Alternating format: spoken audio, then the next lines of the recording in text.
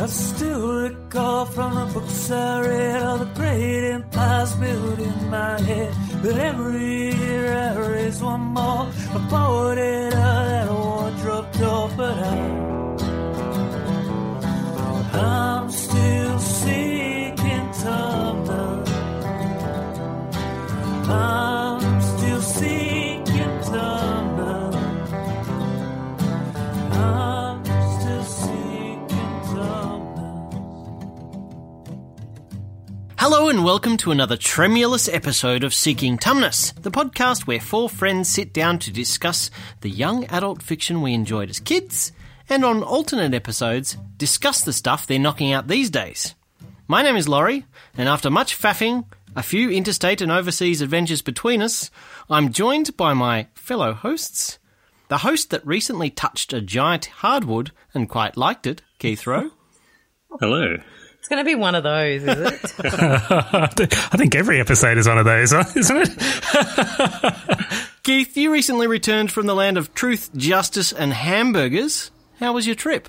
It was excellent, thanks for asking. It was trying with two children, but it was excellent nonetheless. If from the trip you had to recommend just one attraction, natural wonder or fun activity to our listeners to do when visiting the good old US of A, what would it be? Natural wonder, definitely Yosemite Valley, and attraction, I would probably say the Wizarding World of Harry Potter. Even more than Disney World? As a one-off, yes, Disney World was amazing. Disneyland, in fact, was amazing. Aha. And before I move on, how many times did the locals assume you were either Kiwi or British? Just once for New Zealand, I think that was it. And otherwise, yeah, we were either in too large a group for us to be questioned or were convincing as Australians. Jolly good old Pip. Did people find you a bit of a novelty? I don't think so. I think we're in pretty touristy areas for the most part, so they're all preoccupied with their own endeavours. We're also joined by the effervescent Bree. Hello. Bree, how would you feel if I revealed to the listeners that despite your apparent ho-hummedness towards some quality science fiction and fantasy on the show, that you're actually turning out to be a bit of a sci-fi fan on the sly? Sci-fi? I thought you told me it was fantasy. Firefly out of 5 stars? I plead the fifth. Ooh, 5th star? Fringe out of 5 stars? That's not sci-fi, is it? It most certainly is sci-fi. What did you think was fantasy? I mean, Firefly, to quote, who am I quoting? Someone from Firefly, we live on a spaceship. It is sci-fi. I go way back with sci-fi. Like Buffy the Vampire Slayer is the ultimate, right? I wouldn't say that's the ultimate sci-fi. No. I would say that's more fantasy, actually. This is going well. We need to have a sit-down conversation about genres, I think. Well, welcome to the cult of elves and laser swords, Bree. Oh, thank you. Elves are no good. Honestly, elves, I think I need to draw a line. Oh, let me introduce you to a couple of books. Oh, God. Maybe at Rogue One we can buy a couple of limited edition Star Wars Coke cups together. I don't drink Coke. Oh, but the cups, Bree, the cups! Finally, I'm joined by the youthful Patrick Moon. Thank you. Pat, you're just coming out of 74 years of university study. I am. Apart from breaking hearts nationwide, what are you looking forward to most this summer? Lying on the beach, potentially reading a book or two might be on the cards because that's something I've been denied for about 74 years. Yeah, I think some rest and recuperation and the ability to read all of the books that we decide to do for the podcast as well will be nice. Maybe a few extras. Yeah, maybe a few extras. I've already started cramming in a few extras, actually, like reading as a hobby again. Oh, my goodness. So no actual work, then? Well, not... It's almost Christmas, Bree. What are you talking about? Bloody Grinch. Yeah. Let us know if you read anything good, Pat. I will do so. All right, good to catch up with you, kids. Before I go on, I'm going to warn you all, in a fashion that will be much briefer than previous episodes and going forward, that we're going to spoil The Secret Garden for those of you who haven't read it. Nip off and read it, if that's the sort of thing that gets your knickers in a twist. We'll wait. Ha ha ha! These suckers! Sinks! We are waiting! Ha ha ha! I hope that's not the model of what you're going to do every week. No, that's his Yorkshire accent. I don't know that it was. Keith, you didn't get a chance to go digging about in the secret garden because you were abroad, but you will have at least read page 1. Take it away. I will. When Mary Lennox was sent to Misselthwaite Manor to live with her uncle, everybody said she was the most disagreeable-looking child ever seen. It was true, too. She had a little thin face and a little thin body, thin light hair and a sour expression. Her hair was yellow and her face was yellow because she had been born in India and had always been ill in one way or another. Her father had held a position under the English government and had always been busy and ill himself. And her mother had been a great beauty who cared only to go to parties and amuse herself with gay people. She had not wanted a little girl at all, and when Mary was born she handed her over to the care of an ayah, who was made to understand that if she wished to please the Mem Sahib, she must keep the child out of sight as much as possible. So when she was a sickly, fretful, ugly little baby, she was kept out of the way. And when she became a sickly, fretful, toddling little thing, she was kept out of the way also. She never remembered seeing familiarly anything but the dark faces of her ayah and the other native servants, and as they always obeyed her and gave her her own way in everything, because the Mem Sahib would be angry if she was disturbed by her crying, by the time she was 6 years old, she was as tyrannical and selfish a little pig as ever lived. And there we have it. Thank you, Keith. You're welcome. What did you think of it, Laurie? Well, Keith, in particular, I guess, I've said this time and time again. If I don't love the characters in the first 7 syllables, then the book's just not going to work for me. Get your digs in. He's been on holiday. We've missed you. Yeah, thanks. I will explain that in a moment. No, it's not entirely true for me in this case. I actually like that Burnett has magicked up this ugly little shit of a child because there's either an epic journey of growth ahead or it's going to be a black comedy. Would you say that it's the child's fault, given the explanation of her youth? No, but whether it's the child's fault or not, being a tyrannical little brat is still the outcome. So I'm interested to see how that character develops into something else. Yep, I agree entirely. I will say, though, of me being accused of having to love the characters, loving or liking the characters doesn't mean I have to agree with everything they do, so I do love the odd nasty character as well. You didn't read the book because you were busy, and movie aside, would this page have lured you in to read more? Or? Yeah, I think having not read it, I wouldn't have expected it to be quite like this. There's something a little bit abrupt about it, and I like that. I don't know if it continues on in that fashion. I guess I'll find out. What did you think, Brie? I agree wholeheartedly with you both. I think it's an absolutely fantastic way to introduce a snotty little character. You want to know what's going to happen to her. And I think that exotic, I guess, upbringing, very different to if she was brought up as a proper little English girl in England, just adds that intrigue. And you, Pat? I liked quite a bit. I liked the slightly more exotic locale for a British-based novel. And overall, I did enjoy that character who may be slightly less likable than average, a bit of a spoilt brat, and you do kind of anticipate that there's going to be a massive turnaround there because there always is in these stories, but it was an interesting jumping off point, I think. So, yeah, good stuff. Great. Well, it doesn't really get easier for the character from there, does it? Not particularly. Yeah. Mary is essentially a neglected child in the first chapter, shunned by her disinterested parents, as you heard. And it's not clear if it's because she's such a skinny ugger, more on that later, or because they're just jerks. They were. But fortunately for Mary, she's not left alone to terrorise her nannies, because they, and her parents, all die of cholera about 4 paragraphs in. Yay. So Mary is shipped off to Merry Old to live with her uncle, who is also disinterested in seeing her face. Still unclear if it's because she's such a foul sight to behold, or hearing her, or pretty much having to deal with her at all. Family trait, we assume. Still, he lives in a mega mansion with a pretty expansive garden, so the traumatised little bint gets some fresh air. You're negative towards poor Mary. Mary, however, slowly transforms from a resentful little princess into a real human being, making friends with her charming maid Martha, the gardener Ben Weatherstaff, and Dickon, Martha's little brother, who pretty much grows up to be Dr. Dolittle, I reckon. I thought of him as your favourite character, actually. Gerald Durrell. He was a real person, damn it. Whatever. Not in the books. Poetic license taken. Dickon's pretty famous for being able to make friends with all of the birds and beasts upon the moor on which they all live. Mary discovers the lost key to the secret garden, an area forbidden to all by her grieving uncle after her aunt was killed by a falling branch in that garden she so loved. On the sly, Mary and Dickon set to restoring the secret garden to its former glory.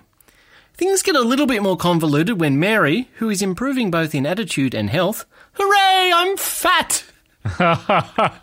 discovers that the biggest turd in the story is actually her cousin, who is hidden away inside the mansion. He's suffered a similar affliction of being a spoiled brat with no parental guidance, and he's convinced he's dying and moments away from growing a humpback. Mary, seeing a bit of her own failings in her cousin, won't have a bar of it. She tells him about the secret garden, and between Dickon and herself, they convince Colin that he's not dying, that the secret garden is the shit, and that fresh air will put hair on his chest and nary a hump on his spine. Colin hops outside, does a few squats, works his glutes, and discovers that a little pagan magic and a stamped foot in his face was all that he needed. The book wraps up with Colin revealing to his father, who returns from abroad after finally figuring out that he should try and be a parent, that he's a real boy who's not going to die, and everyone high-fives in freeze frame. The end. I think you covered everything. Yes, not bad. We'll see if we mention other characters or anything along the way, or the pagan magic or whatever it is. Sure. All right, Bree, this one's on you. Why did you choose the secret garden for us? Well, clearly because it's about 100 years old. So your vintage? Yeah, I was going to say I only read things that come off my grandmother's bookshelf. No, this one is a classic. It was written, I think, in 1949. I read it as a child. My sister read it. My mum read it as a child. So mum was a child in the 50s. So when it came out, she was young. And I have fond memories of this one. It's unusual that there are snotty little characters as the central protagonists. And I think that transformation of both of them spoke to me a lot. Spoke to you from personal experience of developing from snotty brat to functioning human? Interestingly, my snotty brat came quite a bit later in my teens. It often does. And if my sister's listening, I'm sure she'll comment on Facebook of some of the snottiness that I exhibited. I like boys with motorbikes, Bronte. Shut up.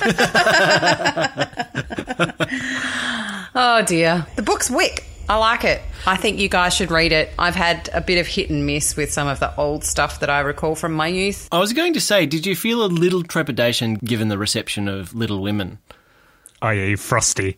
Absolutely. The whole way through I kept thinking, I still don't think it's quite as bad. Still don't think they'll find it quite as bad. There's still some hope here, so we'll see. Well, Patrick, let's hear from you first. Did it tickle your fancy? I can say, to relieve any of the stress that Bree is feeling right now, this is substantially better than Little Women, in my view. I thought it was a flawed book in some ways, but one that I ultimately rather enjoyed. Like some of the other ones that we've read before, I know this is a criticism that I keep coming back to, so I don't know whether it's something that's wrong with me or it's something that is popping up in the books. I feel like it outstayed its welcome just a little bit. It was charming. It got off to a good start. And that nice, albeit slightly predictable arc of snotty little brat to reasonable kind of human thing worked out quite well. It was nice to watch. It was nice to read. It was nice to follow. But at a certain point, I just felt like saying, well, I've had enough now. Let's just sort of skip this middle 100 pages or so and get towards the ending. Do you really think that is quite usual, snotty little brat to transformed? I mean, I was trying to think of other examples where you've got a character, the main character, that is quite as detestable as I found Mary initially. And I didn't come up with any. I mean, even Anne of Green Gables, she's got some funny things about her, but she's really just going through life trying her hardest. She's not this child that slaps her, effectively her slaves, the way she treats people. It's pretty extreme in this one, I suppose, and it is coming from a lower jumping off point. And I'm kind of struggling now that I've said it to think of good examples. But what about Malta in the Live Ship books? Well, is she a little bit of a snot at the beginning? I can't remember now. Yes, she is quite detestable. She comes to mind as an example of that kind of archetype. What about Yavi? He never got the transformation, but... Yavi could just continue to be a bit of a douche. But, book 2 and 3, he could be redeemed there. So, yeah, perhaps not as out and out overdone as I might be making it sound, but I certainly didn't have much doubt from the beginning about where that was going to go. But it was an enjoyable experience to read. The kind of relationships between the characters, I felt sort of stalled a little bit at a certain point. There was this interesting dynamic of Colin and his father, who had essentially repudiated any relationship with him because of the grief that Colin's mother had died, because Colin was nominally going to die himself or may have been a cripple, and the kind of almost disgust that his father felt based on those factors. But their rekindling, growing relationship never really came into it. And I thought that would have been something interesting that I would have enjoyed reading. As Laurie said, it was pretty much Archibald comes home at the end and pretty much everyone high fives, and that's the end of that. There's no real exploration of how the relationship changes given Colin's growth. Essentially, the book is a number of 100 pages, I don't know how many, about growing the garden, and that was well and good, and I enjoyed it for a while, but I thought there was too much of it. I think I'll delve into some of the magic and stuff a little bit later, and I suspect Laurie's probably going to have something to say about that too, and I found that a little bit of a weak point for me. What about you, Laurie? Well, I guess I'll just respond to what you said about the garden, and the garden itself was featured quite a bit in the book, but I think it really spoke to the theme of the book. It was all about rejuvenation. Mary was rejuvenating from her ill treatment as a child and grew in the garden and got the fresh air, and the air of the moor rejuvenated her, and it started to change her. And I liked that she was able to pass that on to her cousin. She could recognise that the things that were failing in her at the beginning of the book were failing in him, and she brought him out to the garden and started to set him on the right path as well. I really liked that theme of the garden, which had been left to rot. As they repaired the garden, they also repaired themselves. I thought it was quite good. I thought that was nice, and it's a good metaphor, and definitely there's that idea of rejuvenation there, but it was the central focus of the book, whereas I feel like if there was another narrative going on outside of that, with the return to the garden as kind of the backbone of the story rather than the story entire, it would be a stronger narrative. Yeah, I actually quite liked how it ended. So with this burst of surprise and love and a real high point, and you've had this incredible journey that these kids have been on together with, the help of Dickon and his animal friends and Martha and these real people. And I just think it's this beautiful moment when Colin, who's never trained himself to walk, nobody's ever taken him for a walk, and he just runs to his dad, and I just think that's such a fantastic way to end the story, and you can imagine what then goes on after the book. I felt a little bit jaded by it in that I'm kind of expecting the dad to be like, oh, you're not a dumb little cripple after all. I guess I can love you. But it wasn't all about him being a cripple. Yes, he was sick, but I swear that there was a reference in the book somewhere, a line about him looking at his son and only seeing his wife. I thought it was more about the depression, the unexpected death of his wife by the falling branch in the garden. I thought it was more about his depression and inability to get over his mourning more than the sickness of the child. Like, if he wasn't mourning his wife so extremely, then maybe he would have forced his son to get out of bed and get into the garden, get some fresh air, and all that wouldn't have happened. I didn't feel so much that he was looking at his child in disgust, more that he was looking at his son and seeing the eyes of his dead wife. I agree with that, but I also think pretty selfish reaction, really. Like, what a bit of that guy's a douche as well. I mean, you've got this kid, he's alive. He's still alive 10 years later. Like, I don't know, you just don't abandon your kids like that. Or you shouldn't. I made the joke before about the pagan magic, and I was only kind of half joking. When the kids are out in the garden, it really seemed to me as I was reading that I almost felt that they were praying to the gods of nature, and they were in this swirling, I don't know, maelstrom of life all around them, and that's what was rejuvenating them. There was one point, and I wondered if it was just so the author wasn't burnt at the stake for being a witch or something, where they start reading one Christian verse, but it wasn't like Christianity wasn't forced upon you throughout the book. I felt that they were praying to very different gods at one point than the Christian God, and I found that came out later as well when the father has gone abroad. Like he's all right, I'm out of here. I don't want to ignore this child. I don't want to ignore this new niece that's just arrived to their face, so I'm going to duck out overseas and see if I can get my head straight.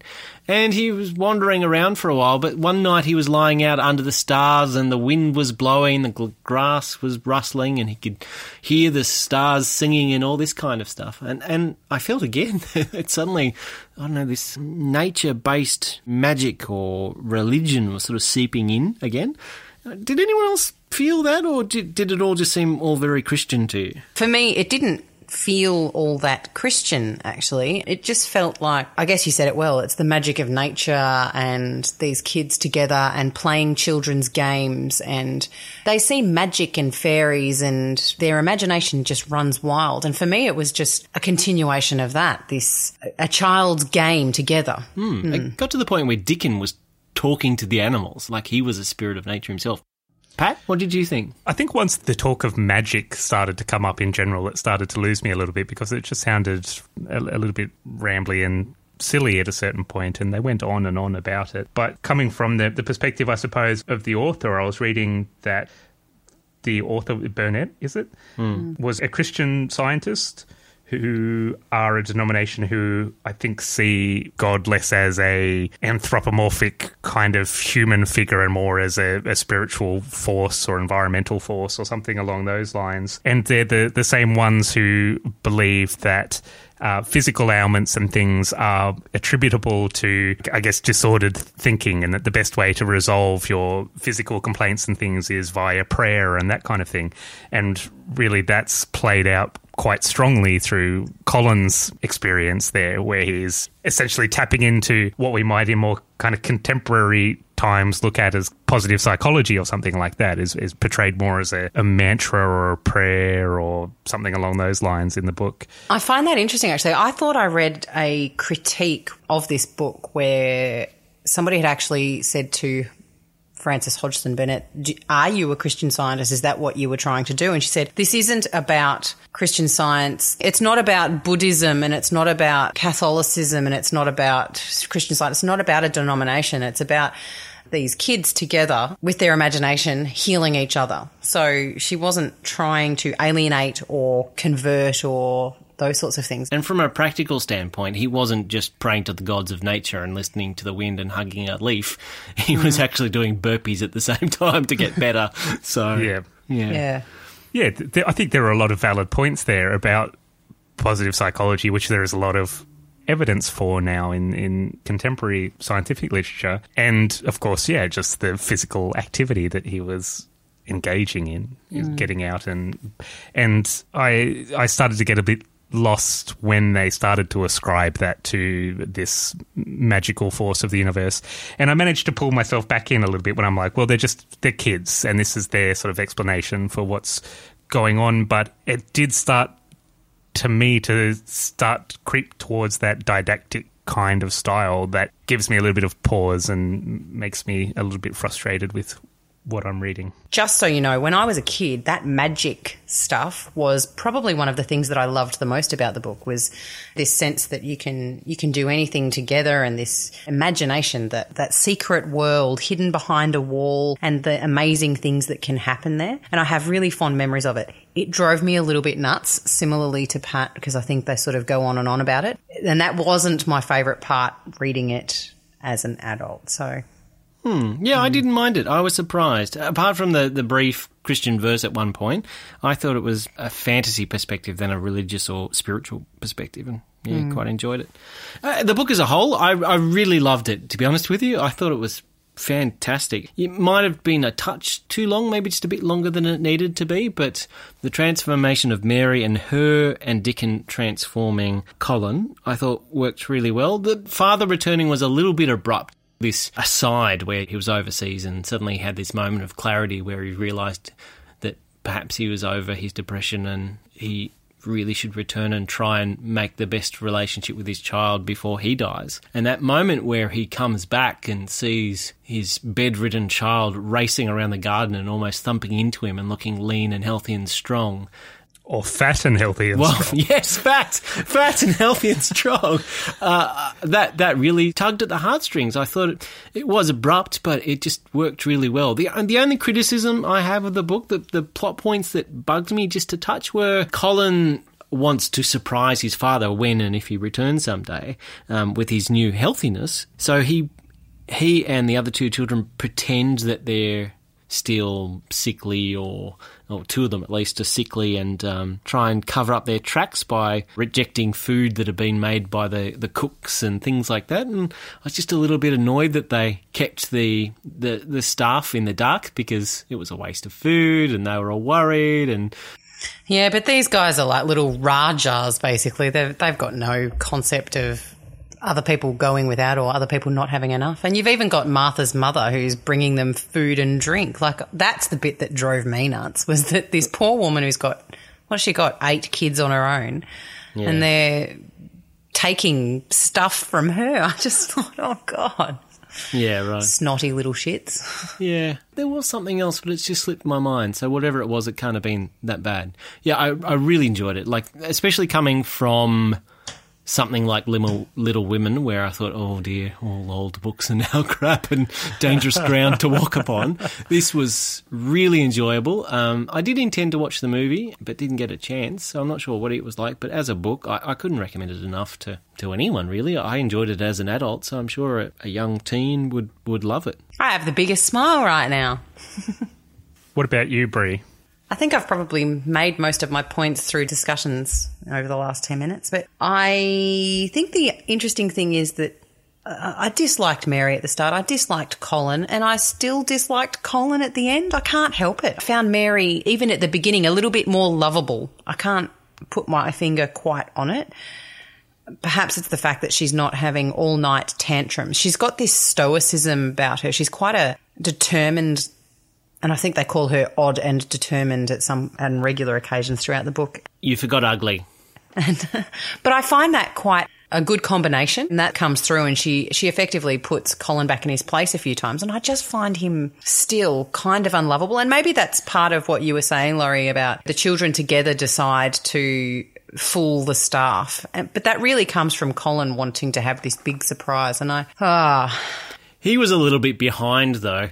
Yes. I felt the same way, but he didn't quite have as much time for growth in the book that Mary did. Mary only discovered her cousin hiding away in the building halfway through the book. I think Mary had the capacity to kind of bend and adjust to what was expected of her from other people. She was haughty and nasty to her maid. She took on that quite imperial sort of attitude when she first arrived, but it didn't take long for her to start to see the servants as people and to become a little bit more, I suppose, nice. I don't know. She warmed up. She was a little bit more considerate of the people around her as she got healthier, physically stronger, all of those kinds of things. Whereas Colin, he never quite changed. He was manipulative and lordly and insufferable and sickly, and then continued to carry on most of those qualities. I think as he got healthier, he was still manipulative. He still viewed himself as greater than everybody else who was around him. He never really was rocked from his station at all, and that made him appear to be a bit of a twerp because he was a bit of a twerp. I couldn't understand why Dickon put up with this lot. I almost felt like he was... He's just magnanimous, purely magnanimous. Yes, he was. He was a fantastic character, just this quiet kid who loves nature and hardworking and looks after his family and loves his family, and for some reason he doesn't dote, I suppose, but he really engages with these two elite kids who probably to his eyes have absolutely everything available to them and yet don't appreciate anything. So both of them appreciated exactly what he could provide, though. yes, that is interesting, isn't it? Which I mean, apart from the fuzzy little animals that he brings to show them, it's really his connection with nature that they find themselves connecting with. What did you feel, Bree and Pat, about the book's incessant reference to Mary being ugly and skinny? Well, I knew you were going to bring this up. And so I looked up Yavi, okay? So let's just put it into context. You kept saying to me, they keep calling her plain. They used the word plain 41 times. How many times do they use the word unfortunate? I didn't look up that word. What they used, every time they mentioned Yavi's hand, I literally slapped my forehead. This is a throwback to Half a King for anyone who's not sure. And I'm surprised I don't have a permanent bruise because it was 300 and something. It did remind me of that criticism from the last book. Yeah, but it's nowhere near, like, in terms of consistency, it's nowhere near what was happening in Half a Hand. Did you notice it, Pat? I noticed it, but I wasn't perturbed by it. I didn't think there was an excessive amount of comment on people's appearance, like there may have been in Half a King. And I suppose what fuck you all. I still quite enjoyed Half a King. Get retrospectively annoyed at me. But I think what bemused me more was the sort of semi-frequent references to how much more attractive they were because they were getting fat. And I don't know whether it's a peculiarity of the language of the time, whether we're going from people who are emaciated essentially to sort of having some healthy meat on their bones or what it is. But I've got to say it gives me great hope that perhaps the cycle of the times will come around again and those of us who are in a constant battle with our weight will be exalted as the beautiful of the world. We'll be celebrated as kings, you and I, Patrick. Fetch me my wheelchair. I'm going into the garden. Sorry, Bree, continue on. I think I'm actually coming to an end. I've really sort of discussed most of the things I quite liked. I did enjoy meeting the little Robin. So the secret garden, the key to the secret garden is actually hidden away, and it's this... Mary begins, I guess, her healing by befriending this red robin that pops along the garden, and he leads her to this key which she can then enter the magic world beyond, and I thought that was quite sweet. It was remarkably well done, I thought, that little story about the bird. I loved it. I still loved it. I wonder how Keith went with the movie. Well, why don't I tell you how I went with the movie? Please do. Which version was it that you watched, Keith? It's I believe the most popular one. It's the 1993 version. I've seen it, but not since 1993.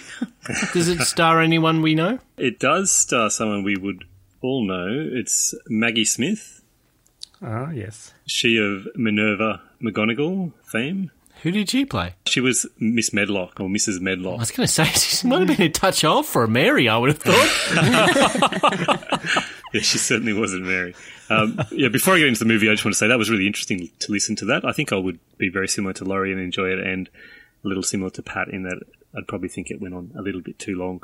I wonder whether that's part and parcel of the age where people wanted to get value from books, so they drag on a little bit. So to the movie, when it came out, it was competing with Jurassic Park, which I guess you couldn't really find two movies that are such polar opposites. I should have gone to see The Secret Garden because I had to leave Jurassic Park about 3/4 of the way through because I was too scared. Oh, no. You at least saw the guy get eaten off the toilet, right? Oh, I can't remember which point I left. I think I got very near the end. And yet you were reading Misery and other such books. Oh, that was a couple of years later.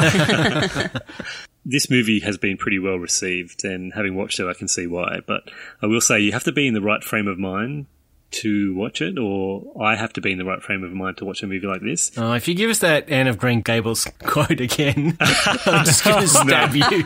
No, it's not about preparing oneself. It's just the sort of pacing of the movie. It was a slow and meandering pacing that you need to be focused on enjoying it, as opposed to being easily distracted as I am. I found my attention wandering off on a few occasions.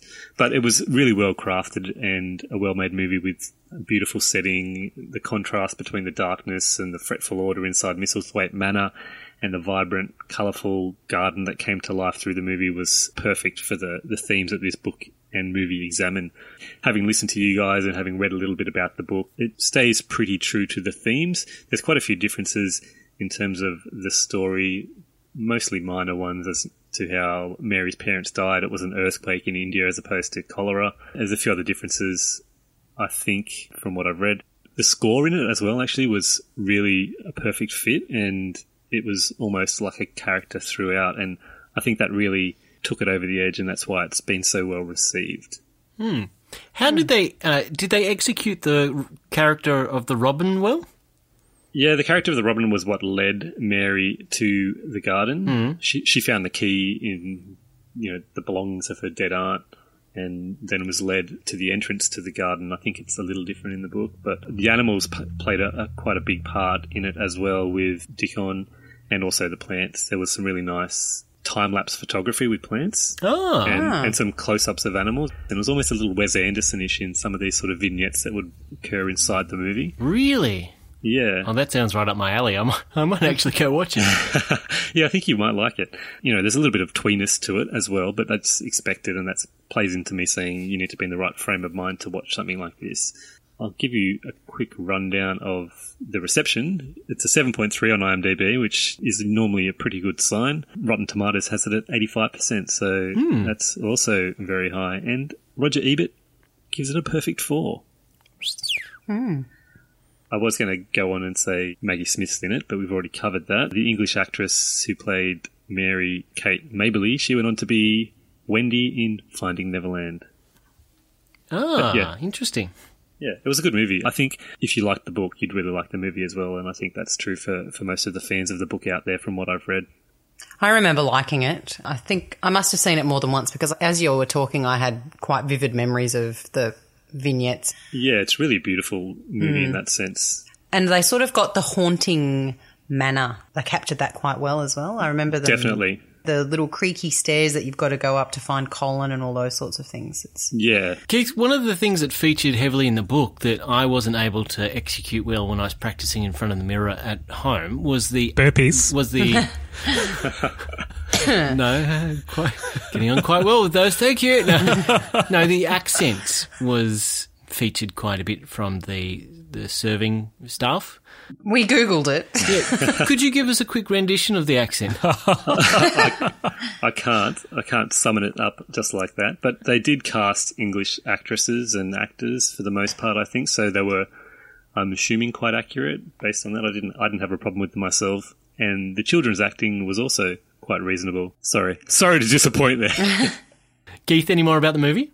I think that about covers it. Great. Patrick, you had something you wanted to share with us? I've got some questions from Goodreads. Goodreads returns! There weren't too many for this one, but I thought I would just grab a couple just to bring the segment back and maybe run through it in future weeks as well.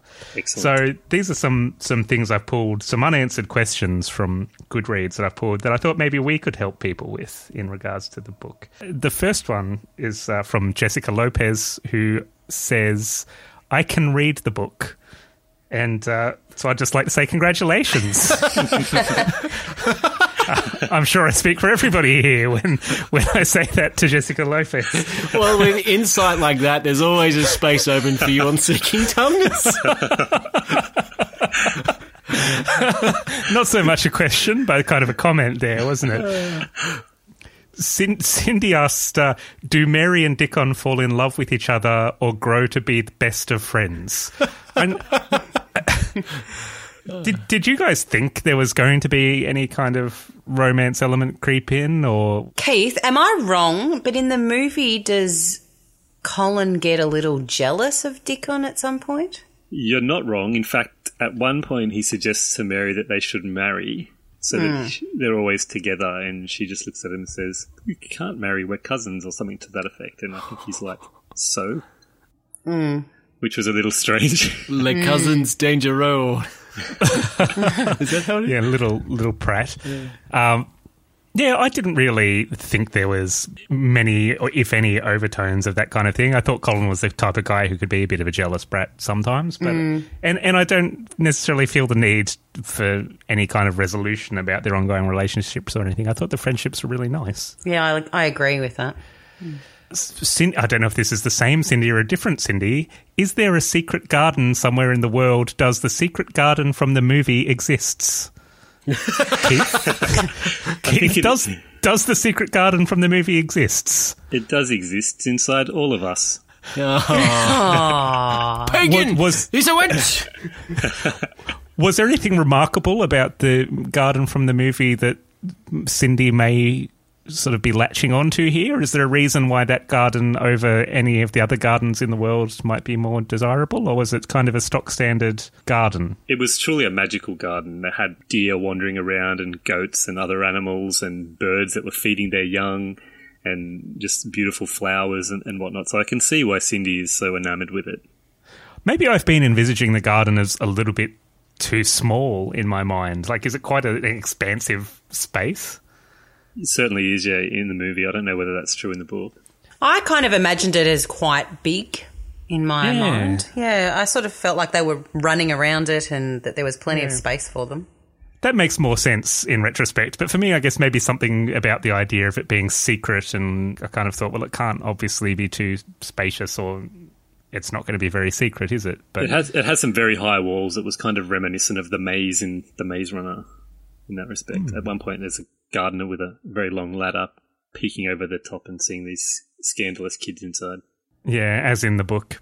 And Brian asked, what do you think the purpose of magic is in the Secret Garden? I guess we've kind of talked about it a little bit, but what did you kind of settle on, Laurie? What was your perspective of the magic? I was convinced that the author was either a fantasist or a pagan, and that they only put the reference in about Christianity to keep the local religious types at bay with their pitchforks and torches. So that's how I chose to think about it. I know it's completely inaccurate, but it makes me enjoy the book a bit more.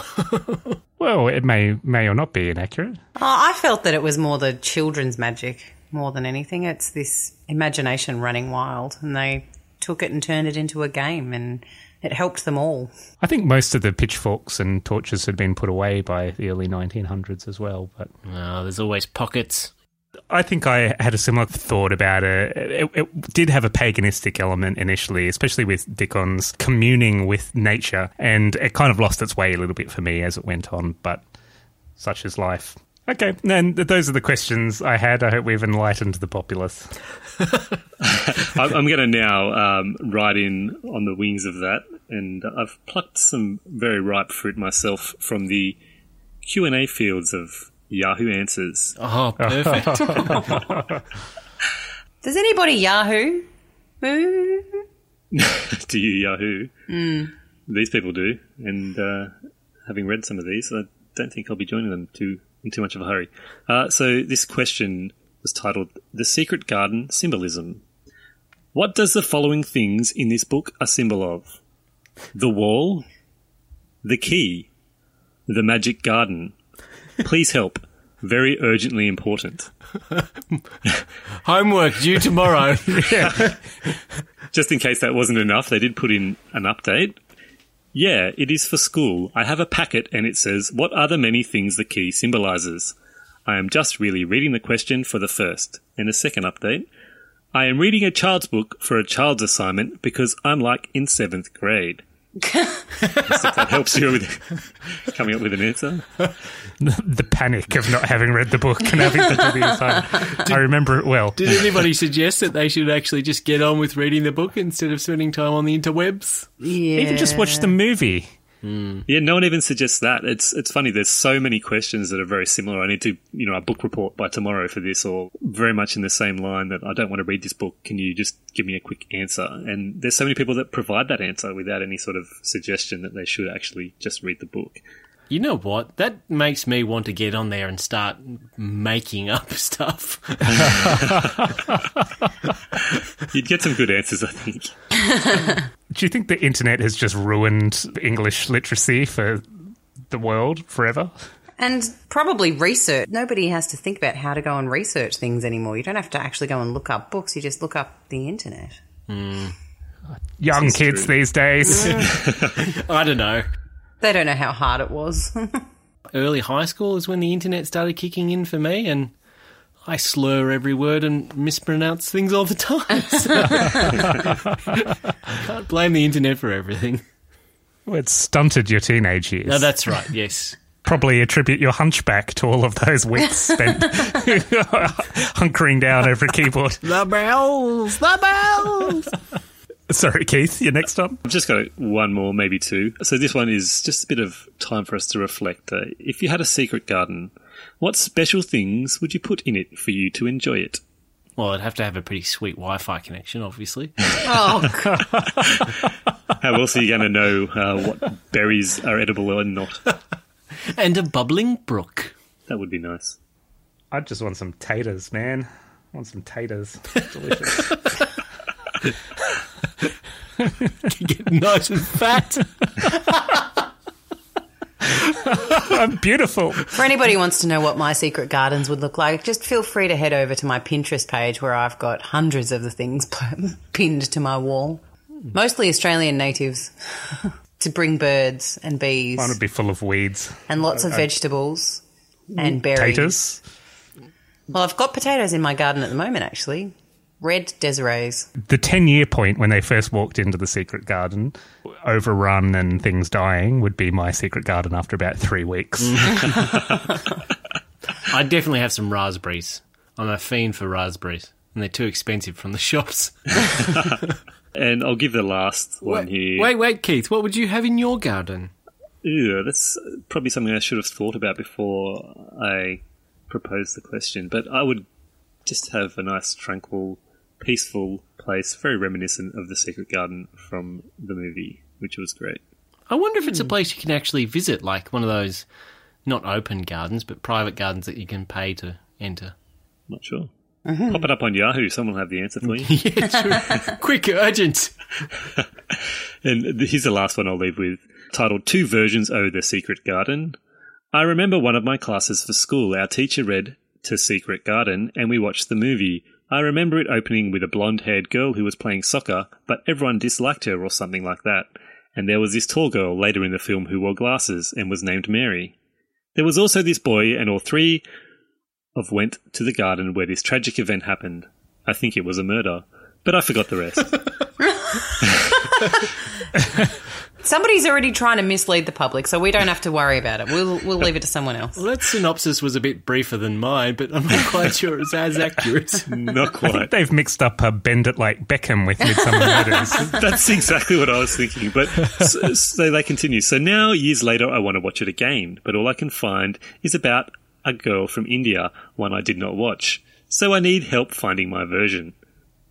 And you know what? I did find that version, in fact. No one on Yahoo Answers was able to. No. Is it actually The Secret Garden or is it something else? It's called The Return to the Secret Garden. Oh. It's a movie from 2000, and it kind of has that telly-movie feel to it.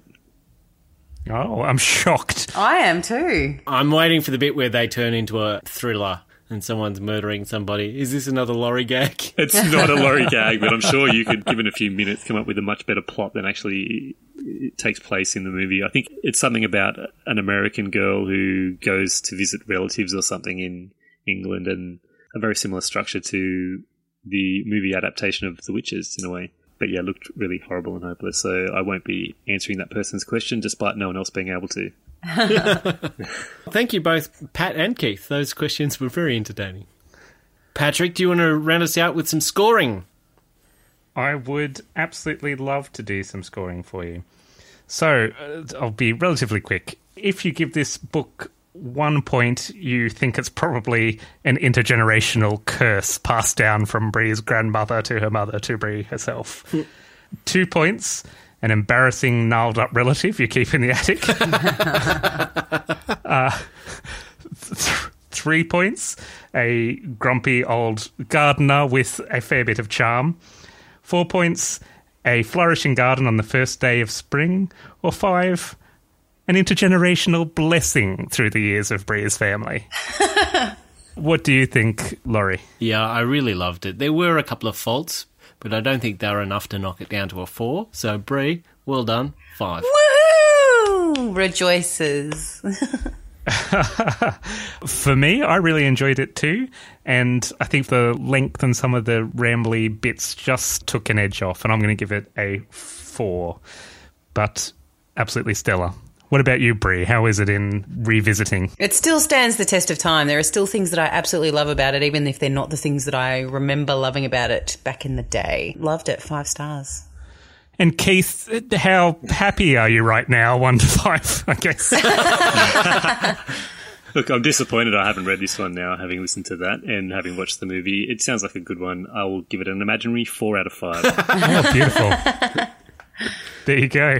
Very informed opinion from Mr. Rowe.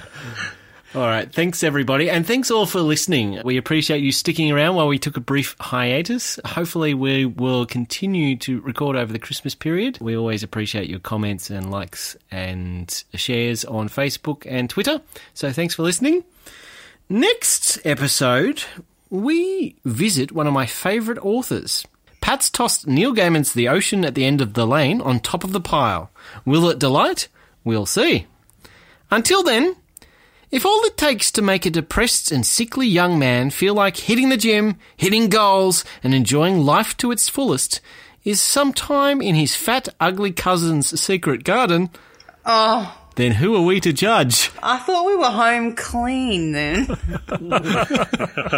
After all, it seems to work in Alabama, Tasmania, and Blackpool, so go outside, get some fresh air, and keep reading. I'm still seeking Tumnus. I'm surprised you don't get more hate mail.